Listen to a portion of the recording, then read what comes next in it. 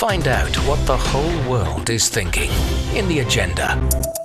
On the agenda, Brussels goes to Beijing. But what does face-to-face summit mean for future relations between China and the European Union?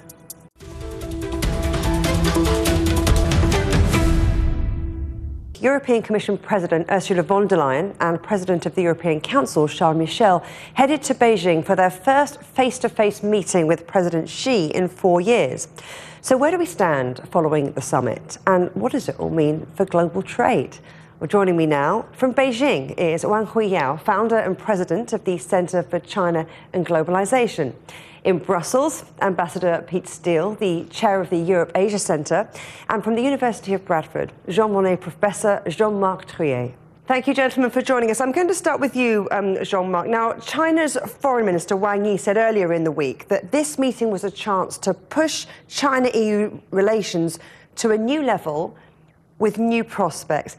Has this summit achieved that? Yes, well, this summit that took place in Beijing was the 24th EU-China summit. So there is a long history of communication between the two blocs, between the EU and China. However, this time the EU leaders actually who were present at the table were representing a different bloc than before. Because you've had a pandemic, you've had the invasion of Ukraine, you've had a lot of changes at geopolitical level in the world. And the EU is changing, the EU is adapting, sometimes reluctantly, but it has become much more reactive than it was before.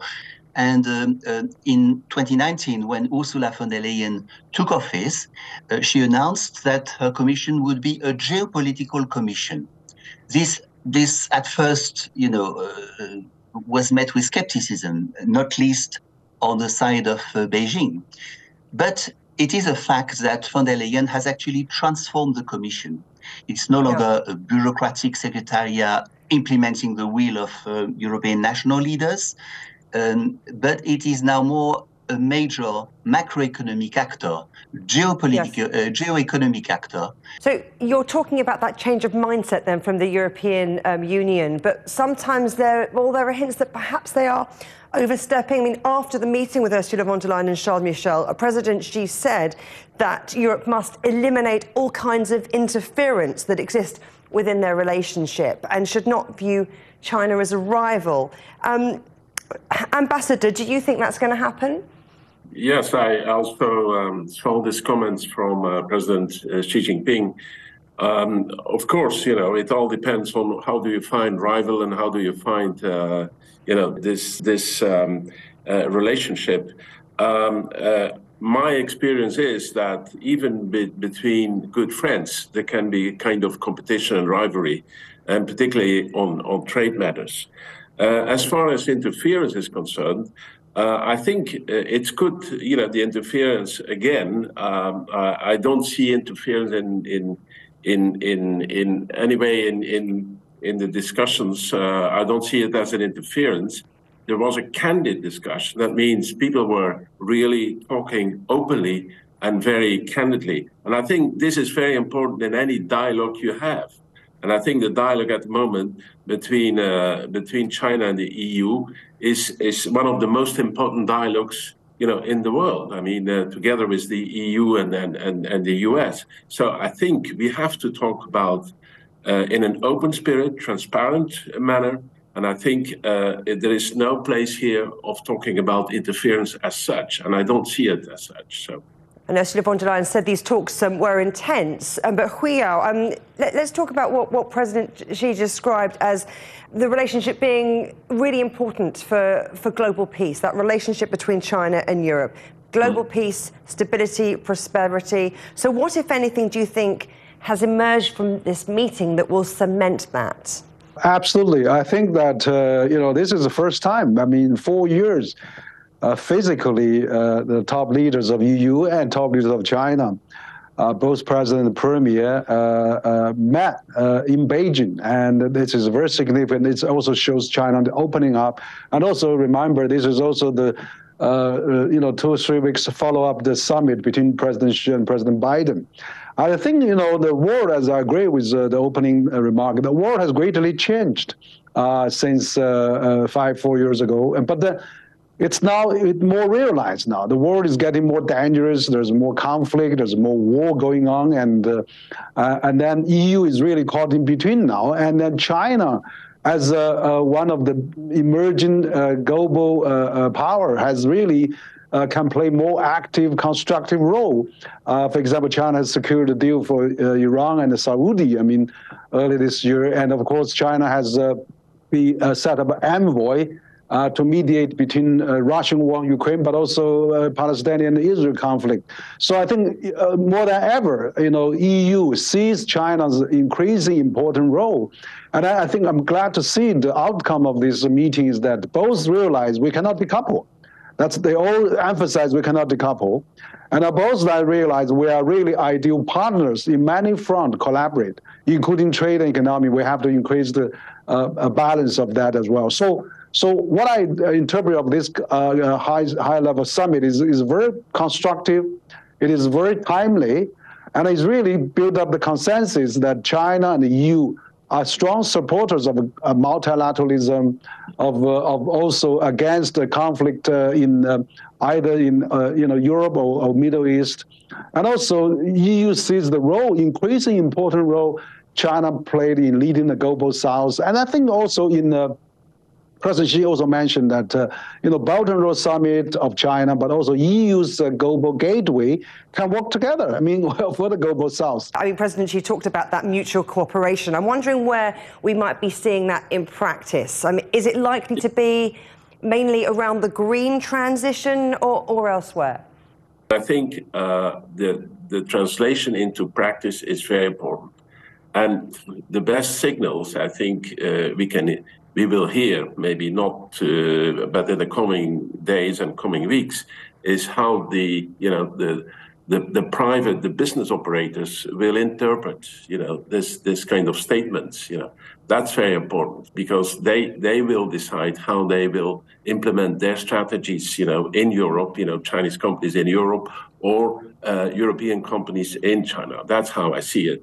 Now, I think we have to build on this summit, and I'm very happy to see that there are some new initiatives. There will be more cooperation and more talk and dialogue on finance, and on the economy. In as far as my organization is concerned, which is the Europe-Asia Center, we are very much interested in what we call people-to-people exchanges, and the dialogue will be resumed between China and the EU on people-to-people exchange. So we really look forward to what it means in the field, on the spot, how it will be translated into action.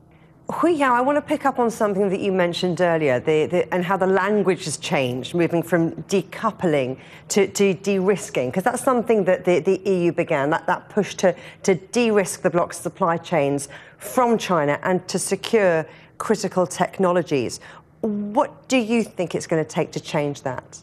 Well, I think that certainly EU strongly against the decoupling, which is a step in the right direction. But also you mentioned about de-risk, but also we have to really clarify what de-risk means. If it's de-risk from China, that doesn't make sense at all. But if we're talking about de-risk from climate change, or de-risk from pandemic, de-risk from AI's future threat, that's fine. So we have to really mention that when Janet Yellen, the Treasury Secretary of the U.S., come to China, didn't even talk about the risk. Should talk about diversification. So if we actually interpret that as a diversification, that's fine. That's a common knowledge. That's a common sense. Every business does that. We don't have to emphasize the risk. So if not really talk about the risk with China, that'd be fine. So everybody does diversify. People take a risk and calculations all the time. So we don't really have to. Government doesn't have to recognize that. If you really talk about the risk, decouple or a rivalry. Just like you are flashing the red lights, green lights, and the yellow lights all at the same time. It sends a very confused signal to the business community what to do, where to go. So I think we have to be really clarifying that. But the risk is only a very small part of that. But majority of that is cooperative. If I may add some, on de-risking, indeed, I mean, it's all in, the word is probably a little bit, it's probably not the best chosen word in international diplomacy. It's more probably, you find it in business, more, risk analysis and all that. But de-risking for me means, to become less dependent, in some strategic areas of the economy. And I think this is also applied by, de-risking. You see it in all countries. I mean, Europe has been a very open economy, has been a very open trading partner. So I believe that in a way, de-risking is not a danger as such. If you look at it, I mean, if you look at the whole relationship, the economic and trade relationship between China and the EU, about 95% is not about de-risking. De-risking is a very, minute part of our relationship. It's important, and I think this is kind of in Europe. We have indeed, as it was already mentioned at the beginning, probably are less naive than 5 years or 10 years ago. We try to live in a world, and to understand that world, how it is.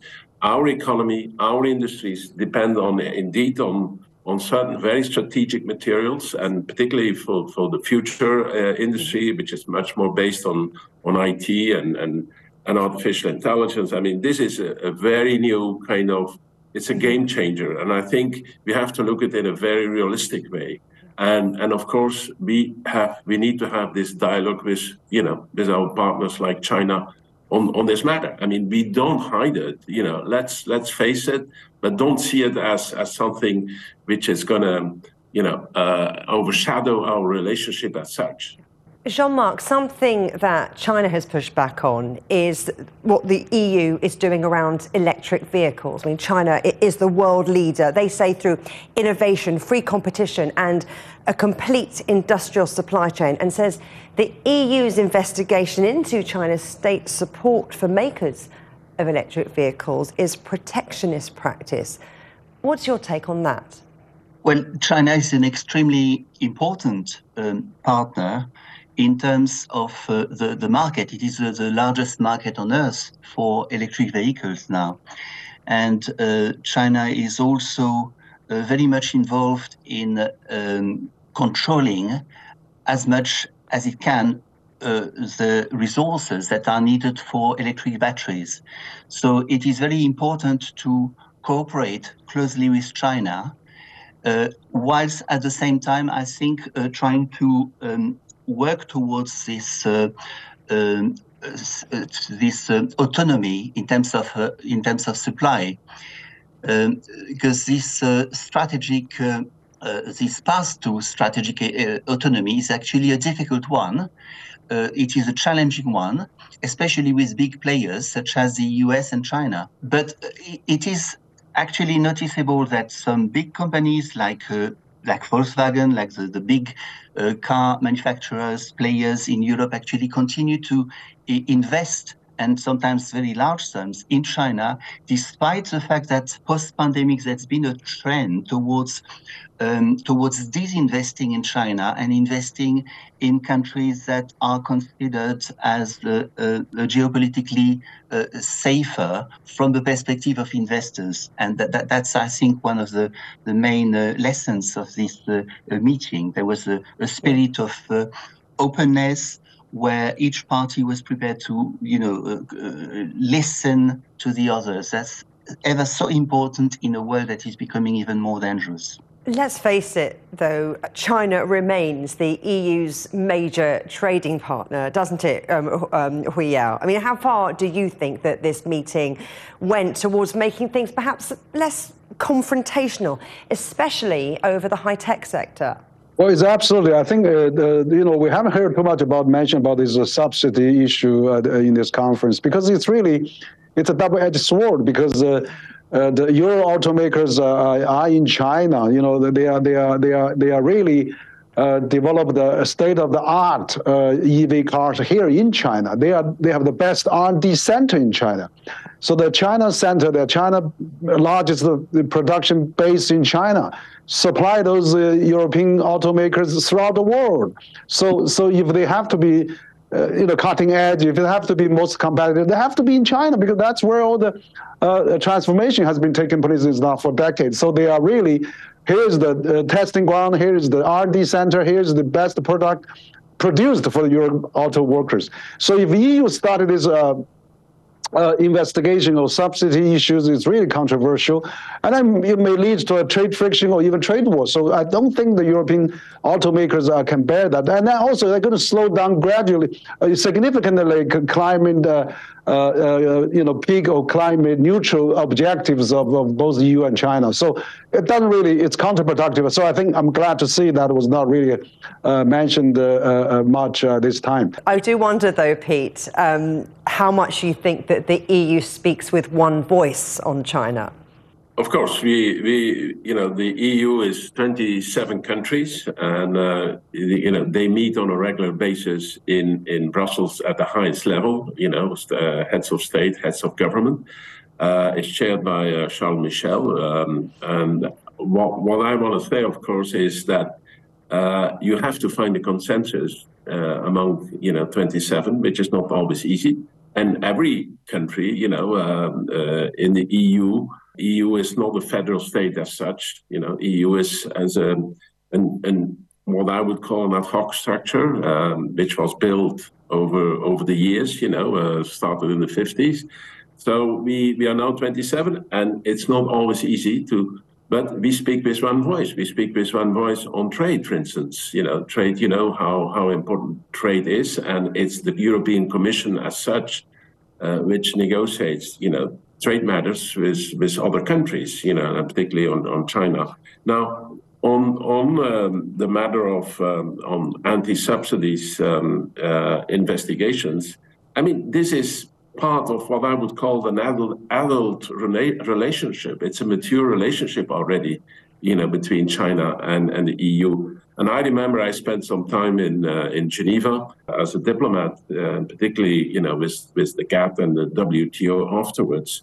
And I remember, the EU and the US, they had always conflicts on specific matters. I remember we had years of discussions and negotiations on subsidies on Airbus and on Boeing. I mean, this is part of your, a very mature relationship. And that is what is happening today as well. I mean, of course, you can always interpret, certain measures from a specific political angle, but I don't see it. I see it as a very mature relationship in trade. And of course, there are ups and downs. And we are there together to find and manage, to find solutions and manage the situation. I want to push you further on that, Ambassador. You talk about the relationship between the US and China, and I wonder how far the EU is governed by what's happening with that relationship, because the mood after President Xi's meeting with President Biden last month did seem to be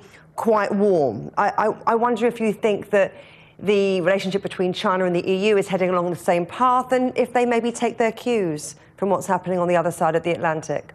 Yeah, on the meeting between President Biden and President Xi Jinping, I think indeed it was.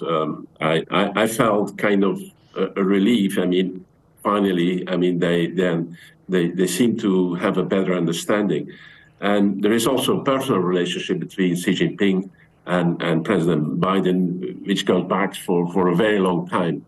Of course, with the EU, I was not present in Beijing, but as what I see from the media and the different releases, press releases I saw, I think it went very well. And of course, we are still not in a position, EU and the US, you have a US president. I mean, Europe is still in the making, as you know. This is a long process, and we made great strides in becoming a big power as EU as such. And it was mentioned, it's a geopolitical commission at the moment. So I think comparing with China-US relationship, I think we have to go our own way. Europe has to find its own way between the US and China. And I think what I see is we do it. And I think we are also confronted in Europe. We are confronted in Europe with a war, which is actually pushing us to, bringing us more together. And I think that's why what I see from the discussions, very open discussions, that, all the subjects which might be of concern, to Europe were raised, and also from the Chinese side. So I think I found this summit certainly a very good step in the right direction for a greater cooperation with China and the EU. Let's talk about what is going to happen next. Jean-Marc, over to you. Where do you see China-EU relations heading in 2024? I think there are lots of areas where China and the EU could cooperate. And one of them is perhaps one that should be, raised more often. This would be cooperation in Africa, where both China and the EU are very involved.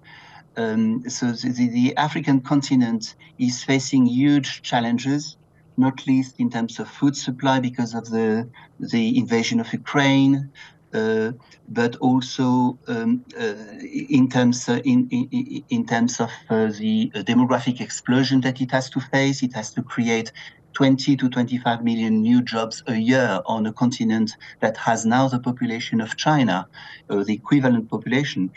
So big challenges there. And the EU and China could actually make efforts to jointly cooperate closely with Africa and with the African Union in order to launch a trilateral cooperation that would be beneficial to the future division of labor, the future position of Africa in the International Division of Labor.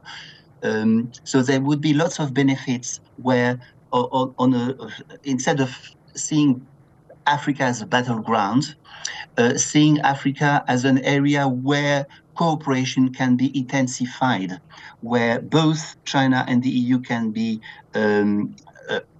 sometimes competitors, but also sometimes in close cooperation. That would be beneficial for all parties involved.